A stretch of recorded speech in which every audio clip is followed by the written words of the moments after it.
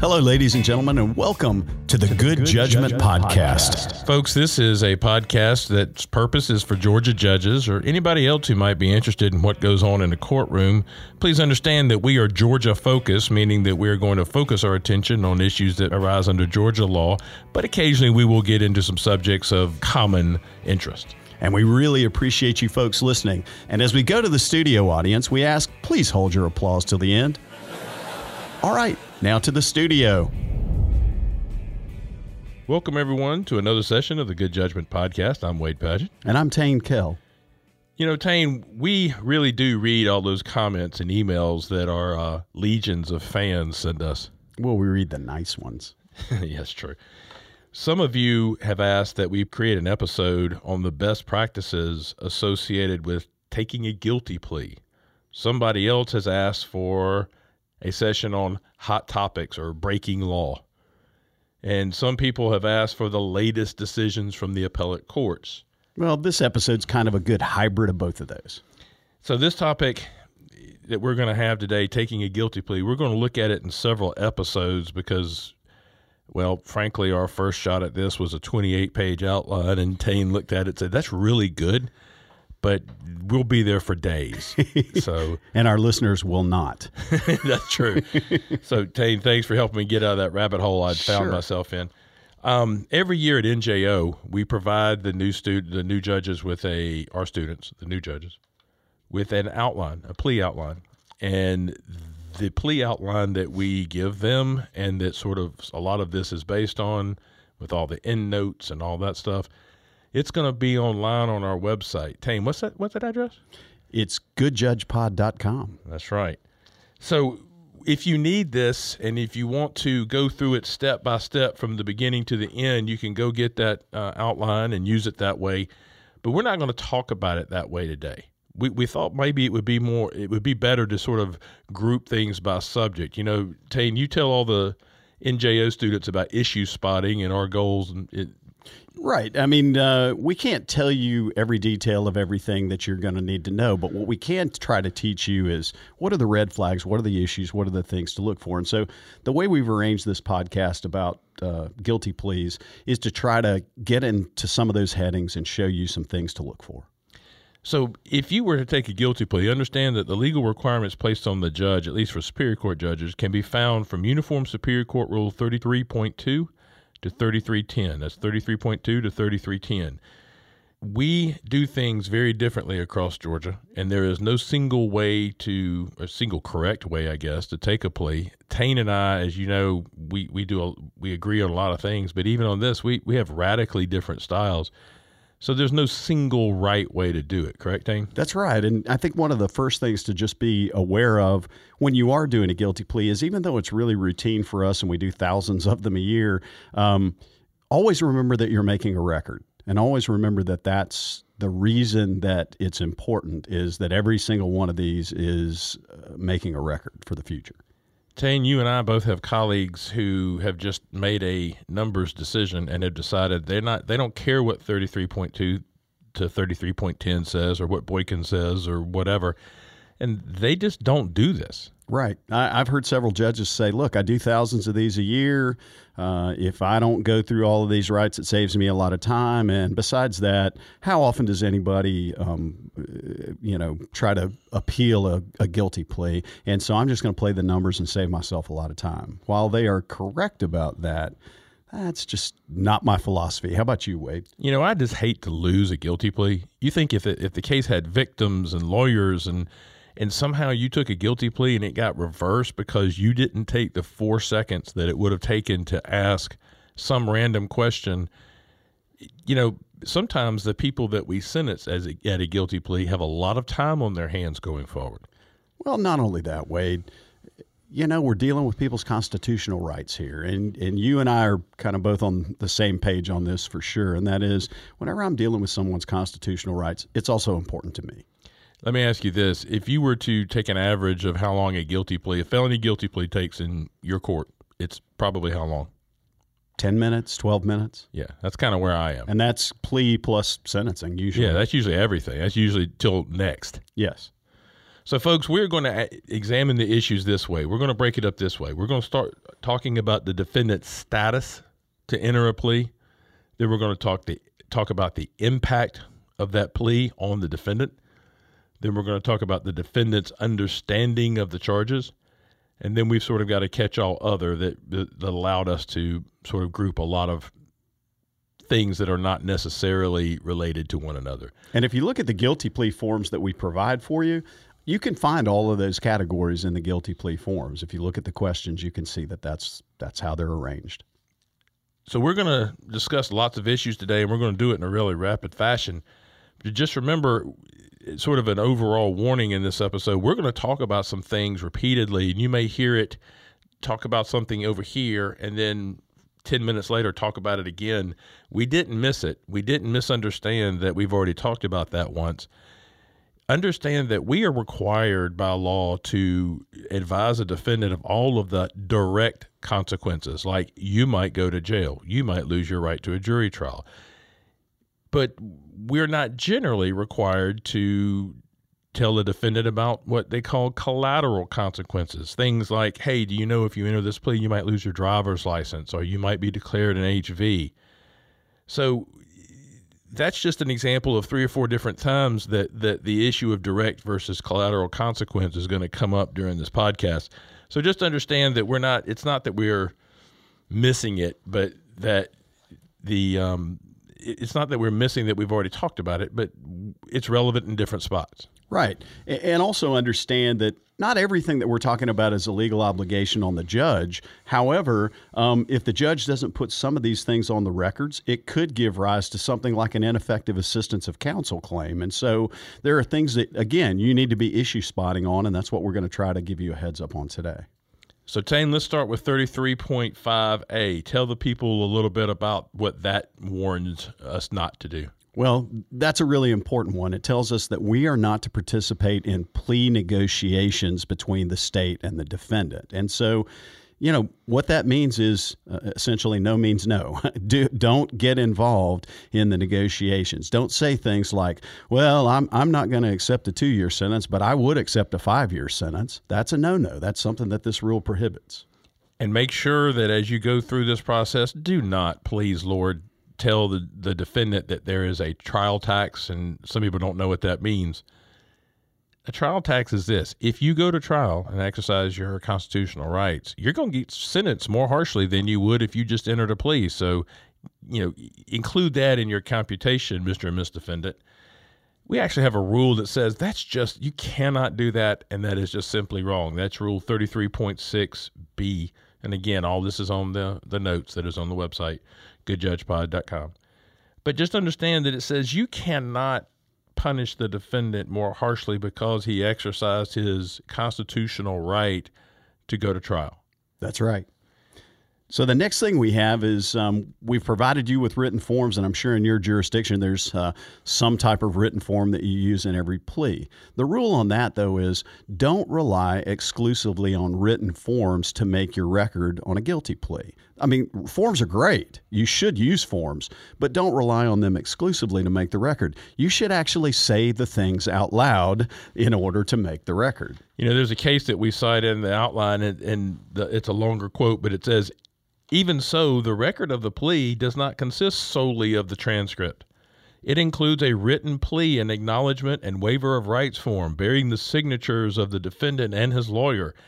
The point being, there are times we accidentally say things incorrectly or miss something, or maybe something has changed and our forms are dated or whatever. If the written waiver covers that issue, you're covered. But you can't rely solely on the written forms, right? Yeah, I mean, I look at it as the belt and suspenders technique, You've got a written form out there. It's got everything written down on it that you probably need, but you're also going to say those things out loud. And there's a real good reason for that. Sometimes these things come back a long time in the future, and I don't know how your jurisdiction works, but on occasion, very rare occasion, forms get lost. I mean, in the electronic age, that's not as common as it used to be. But when we were dealing with sheets of paper for every single plea that we had, we might lose the Boykin rights form in a particular case. But if you had a transcript where you also read it out to the defendant and they responded to it, then you had the belt and the suspenders. So let's talk now about the defendant's status to enter a plea. Tain, what are we talking about when we talk about the defendant's status? Well, the things that essentially qualify him or allow him to be able to enter a plea that will hold up under constitutional scrutiny. Tain, I swear in the defendant. I don't think there is a legal requirement, although there are some cases that say that that's a best practice. Do you do the same? Absolutely. I might not swear a defendant in when I'm doing an arraignment or something like that, but I feel like that when we're taking a guilty plea, having the defendant under oath and being able to say, not only did you answer these questions, you answered them under oath. I just think that's important. How do you discuss with a defendant their mental health status? In other words, if they've ever been treated? Sure. The question that I usually ask them is, have you ever been a patient in a mental institution or under the care of a psychiatrist or a psychologist? And if they answer yes to that question, then I do a little bit of further exploration. I'll say something along the lines of, as we stand here today, are you suffering from any kind of disability or disorder that would in any way keep you from being able to understand what we're doing? And if they say no, then I say something along the lines of, so in other words, you understand where we are and what we're about to do. Just something that simple. I usually ask the defendant, have you ever been diagnosed with a mental health condition, depression, schizophrenia, bipolar, or anything like that? And usually they clue into where we are. Our form, one of our written forms, the very first question is, are you currently suffering with any mental health condition that would prevent you from entering this plea? I don't know that the defendant always knows what that means. The defendants that appear in front of me who say, yes, I have been previously diagnosed with a mental health condition, typically can tell me the medication they're on. They can tell me they took it the way it was prescribed, it was taken last night or this morning, and we don't usually have a lot of issues with that. Yeah, Wade, one of the next things that I always ask the defendant about, and it's really one of the first things on my plea form, is intoxication. I ask them whether they are currently under the influence of any alcohol, drugs, pills, or anything, prescription medications, anything like that. Yeah, I do the same thing. Remember, Tain said this accidentally one time, and it's pretty astute, so it had to be by accident. Absolutely. But the appellate court can't see into the courtroom. So if, for example, they don't know the defendant is in custody, they don't know that he or she is wearing a jumpsuit and belly chains as opposed to a suit and tie. And so if the defendant appears to be intoxicated, they can't see that. You better make a record if you are now going down that rabbit hole. Yeah. And don't forget, too, just because they're in custody, I mean, they could be on some medications prescribed for them at the jail. They could be taking the wrong medications prescribed at the jail. There could be something, there could be a problem, and you need to explore that. So the next thing we talk about is educational background of the defendant. And this sort of gets you to 2 points. You got to be non-condescending when you talk about this. Because you have gone to college and law school, there are a lot of people in front of you who have not, some of which have not finished middle school. And so when you ask the defendant, hey, how far did you go in school? And they say 10th grade. Did you ever get a GED? No, I didn't. So you can't read, can you? Now that's not going to get there. Right. I think the better way to do that is saying, how far did you go in formal education? They usually understand that. And I will say, do you ever struggle with reading or writing? And they'll say, no, I don't struggle at all. Because their ego a lot of times will tell them they need to say that. And I say, look, I'm not trying to suggest anything, but I've got a bunch of papers up here with your initials or your signature on it. I want to make sure either you could read it or it was read to you. Is that true? We're now done with that. The other thing that it sort of gets you to is sort of the next issue on our list, and that's English proficiency. If you go through some of these questions that are not yes, no, and you get some people to give you some words and have some interaction, you start realizing that you are making a record as to that defendant's ability to properly and understand and converse in English as well. Yeah, absolutely. Interesting thing, and I didn't even really think about it until we're doing this, but one of the things that I do that's not on my plea form the first question that I ask the defendant, actually there are two questions that aren't on the plea form that I ask them first. The first thing that I ask them is, you understand that in order to enter this plea, you actually have to give up certain rights. And then they answer that question. I don't know when I started doing that, but I always ask that. And then I go into explain what I'm about to do, which is I'm about to ask you a series of questions about those rights to make sure that you do understand what you're giving up if you enter this plea. And then I say to them, are you able to hear and understand my statements and questions? And one of the reasons that I ask that is, you may have a defendant who has a hearing problem, or you may have a person who's got some sort of comprehension problem, and you want to make sure that you're communicating right off the bat with them. I also, though, one of the things that I've started doing in those cases in the last 5, 6, 7 years is if there's an interpreter who's interpreting the plea, what I will say is, are you able to hear and understand my statements and questions through the interpreter? Because they may later say, I don't understand this interpreter, or he wasn't doing a good job of interpreting for me. And you also may have a defendant that has an attitude problem. That is absolutely right. And you might be able to sort of detect that when they go, yeah. And all of a sudden now we know where we stand, and so we know what we need to do. Exactly. And I usually say, are you able to read and write in the English language? And if they say no, and they say they're speaking Spanish, I will say, can you read and write in Spanish? Believe it or not, there are a lot of defendants that I've seen that cannot read and write in their native language that they went to third or fourth grade. Yeah, same here. So the next issue we want to talk about, I guess broadly, is coercion. You need to make sure that you have on the record whether the defendant agrees that he or she has not been forced or threatened in any way to enter this plea. Or promised anything. Yeah, and those are the kind of things that the law says is very important that you get on the record. And it's nice to have that verbal response, even though you may have it on your written form. Now, Tain, we've sort of already talked about this, but there are some things I intentionally ask. For example, how old are you? Do you work? Those sort of things. And I intentionally ask that not because I think that is some legal requirement, but because I want to make sure that I am conversing with the defendant, that they are responding and they haven't sort of memorized, having watched me do this 10 times earlier in that morning, that haven't sort of memorized the yes, no's, and they can't come back later and say, I had no idea. I, basically functionally illiterate, and I don't know what I signed. I don't know what I said.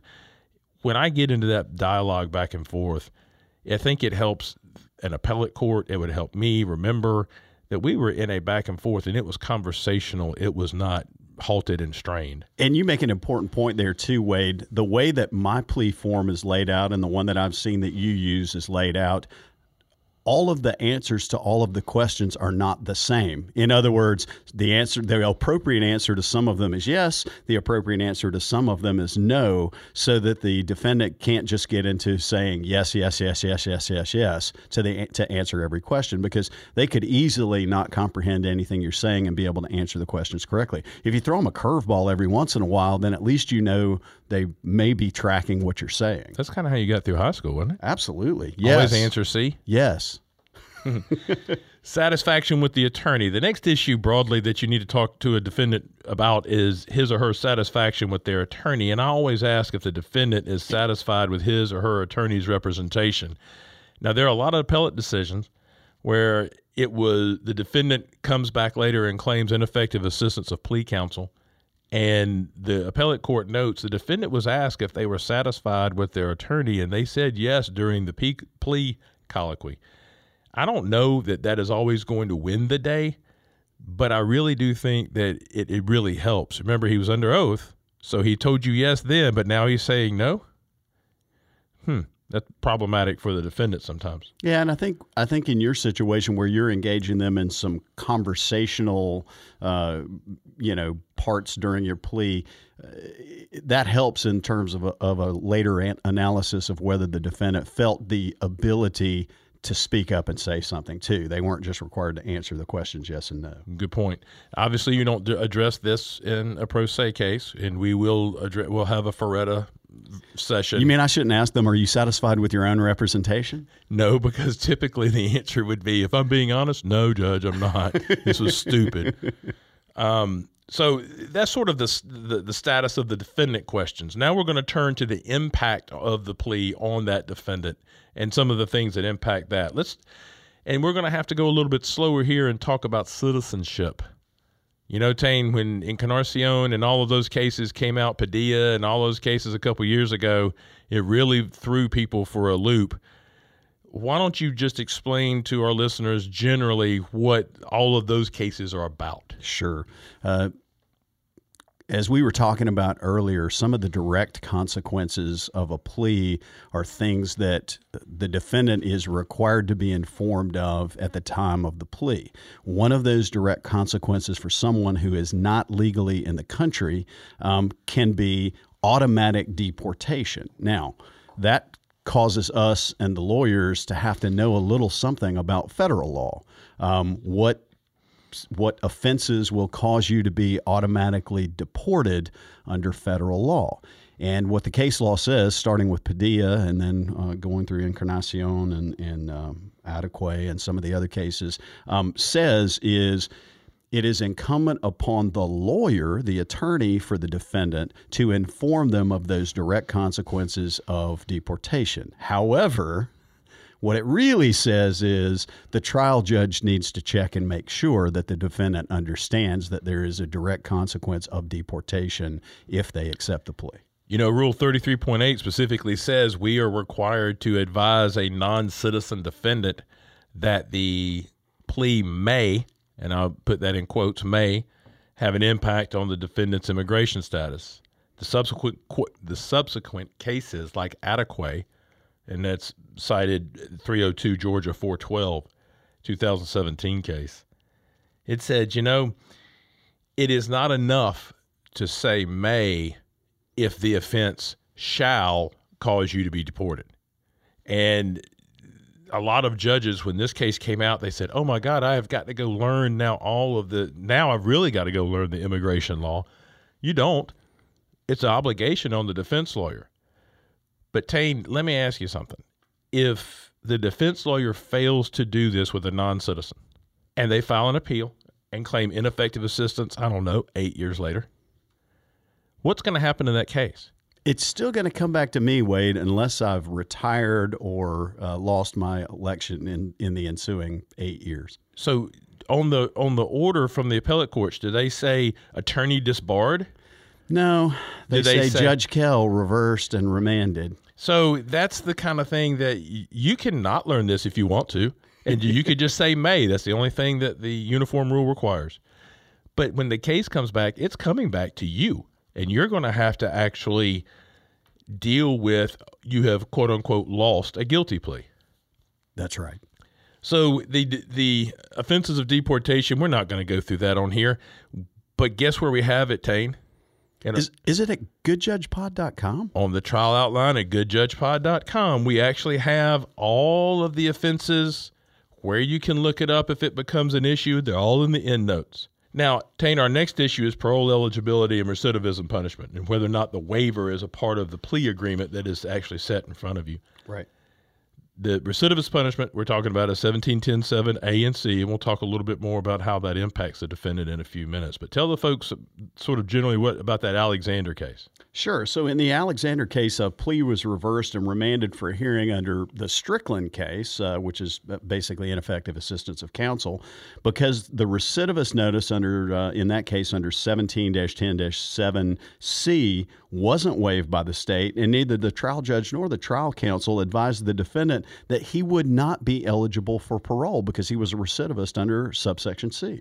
Tain, a couple things. Do you see a lot of these plea agreements where they don't waive recidivism notice? We really don't. In my jurisdiction, the prosecutors generally use that recidivism notice effectively as a bargaining chip in plea negotiations. And so 99% of the time in the cases that I see, the notice either hasn't been sent or is being withdrawn as a part of the plea negotiation. So I don't deal with this nearly as much as maybe they do in some other jurisdictions. But make clear, folks, that you put that on the record. Hey, are you waiving any recidivism notice? And they might say, hey, Judge, we never filed it. Or, yes, we are. But if they say no, not only are they required to introduce the evidence that supports that notice into the record, but they are required to, and they being the prosecutor, they are required to, after they introduce that evidence, you are required as the judge to make sure the defendant understands you're not going to be eligible for parole under these facts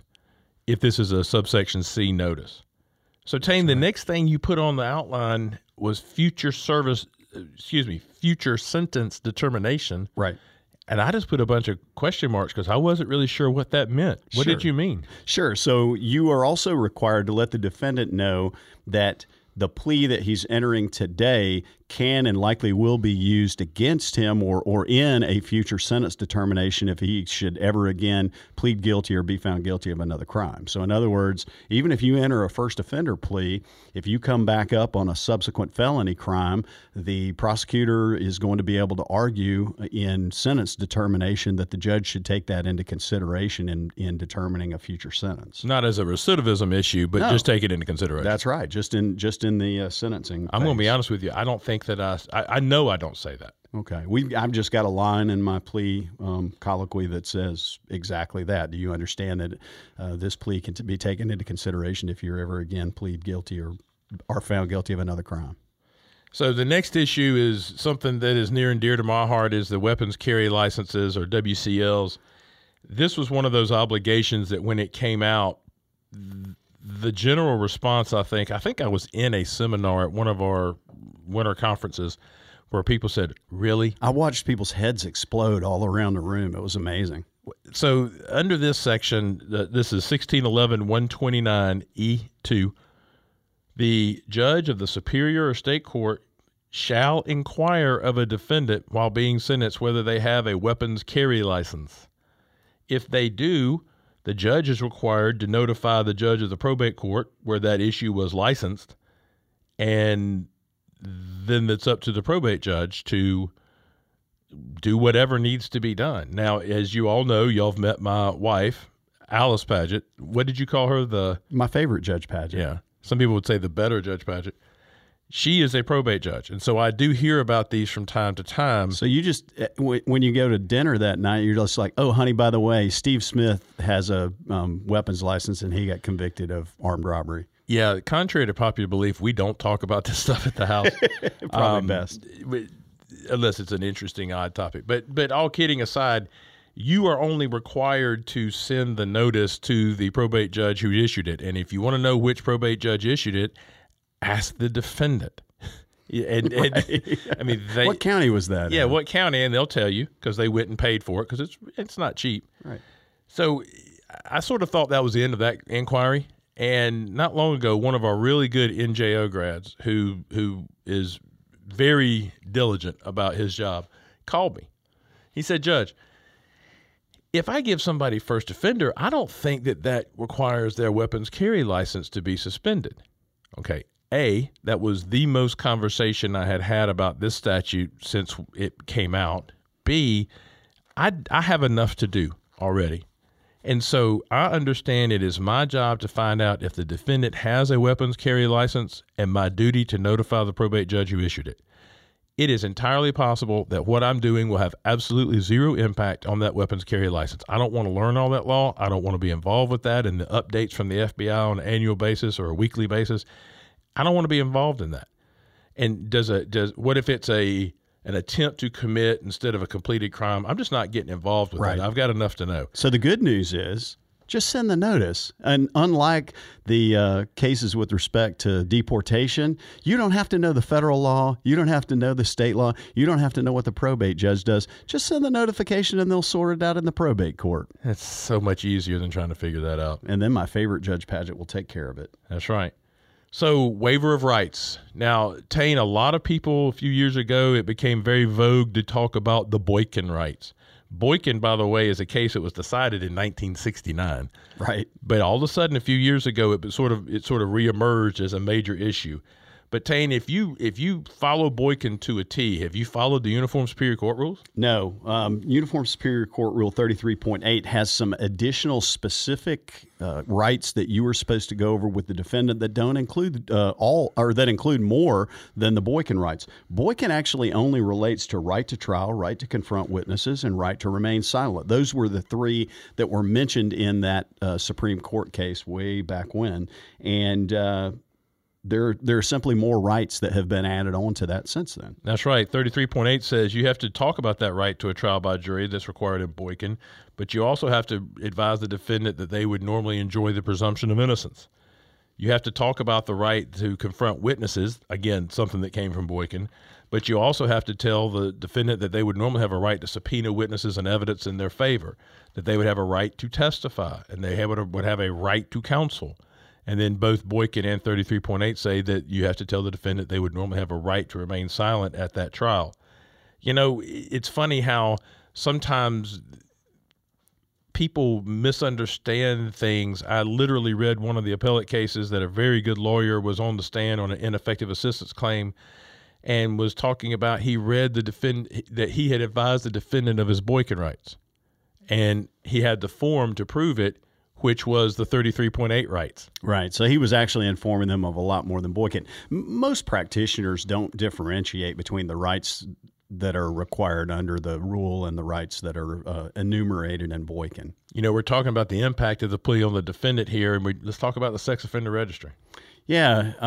Don't forget that the law makes it very clear that requiring a defendant to be registered as a sex offender is a significant penalty that is a direct consequence of certain crimes. And so obviously you have to give the same kinds of notification, or at least the defense counsel has to give them notification of the fact that they will have to register as a sex offender. And there's some pretty interesting case law in that Taylor case. Is that right, Wade? That's right. And, you know, this is another one of those things that it's a defense lawyer's obligation, but you have no way of getting involved in that relationship and breaking into that relationship. So the better path is for the judge to simply say, I'm going to advise you of the sex offender registry requirement. The defendant will acknowledge it. It's probably a part of the plea agreement written down somewhere on your forms, and then you can move on with confidence knowing that it has been handled. Yeah, there's a good discussion in the Taylor versus State case that we've cited in your materials about the difference between collateral consequences and direct consequences too. So that's something worth taking a look at. Yeah, I mean, generally, direct consequence is something that automatically flows from this conviction,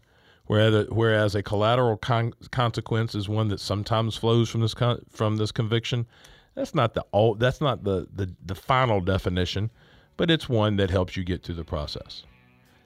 Tain, let's break here. I know the folks are probably enthralled and excited to hear the rest of our conversation, but just as a tease, we are going to talk about this new Collier case. That's right, so stay tuned. Thank you, folks, for listening to the Good Judgment Podcast. This podcast was originally the brainchild of Mr. Doug Ashworth, the Executive Director of ICJE. Special thanks to the University of Georgia College of Law and specifically Jim Henneberger for their technical assistance and providing the studio for us. Thanks, as always, to Stephen Turner and Turner Up Media, who does his best to get as much of our stupidity as he can. But he can't get it all. We are eternally grateful to CSCJ, the Council of Superior Court Judges, for allowing us to handle NJO and their support in this project. Folks, these are our own opinions. They represent the opinions of Wade Padgett and Tain Kell and do not reflect the opinions of the Council of Superior Court Judges, UGA College of Law, ICJE, or really anybody else for that matter. You can contact us at our website at goodjudgepod.com, or you can contact us on email at goodjudgepod@gmail.com. Folks, please rate and review our podcast on whatever listening app you may be using. It'll go a long way to help others find the podcast. So, Tain, I guess we better bang the gavel on this one. Anything else you feel like we need to say? No, that's all, Wade. Thanks for listening to the Good Judge Men Podcast.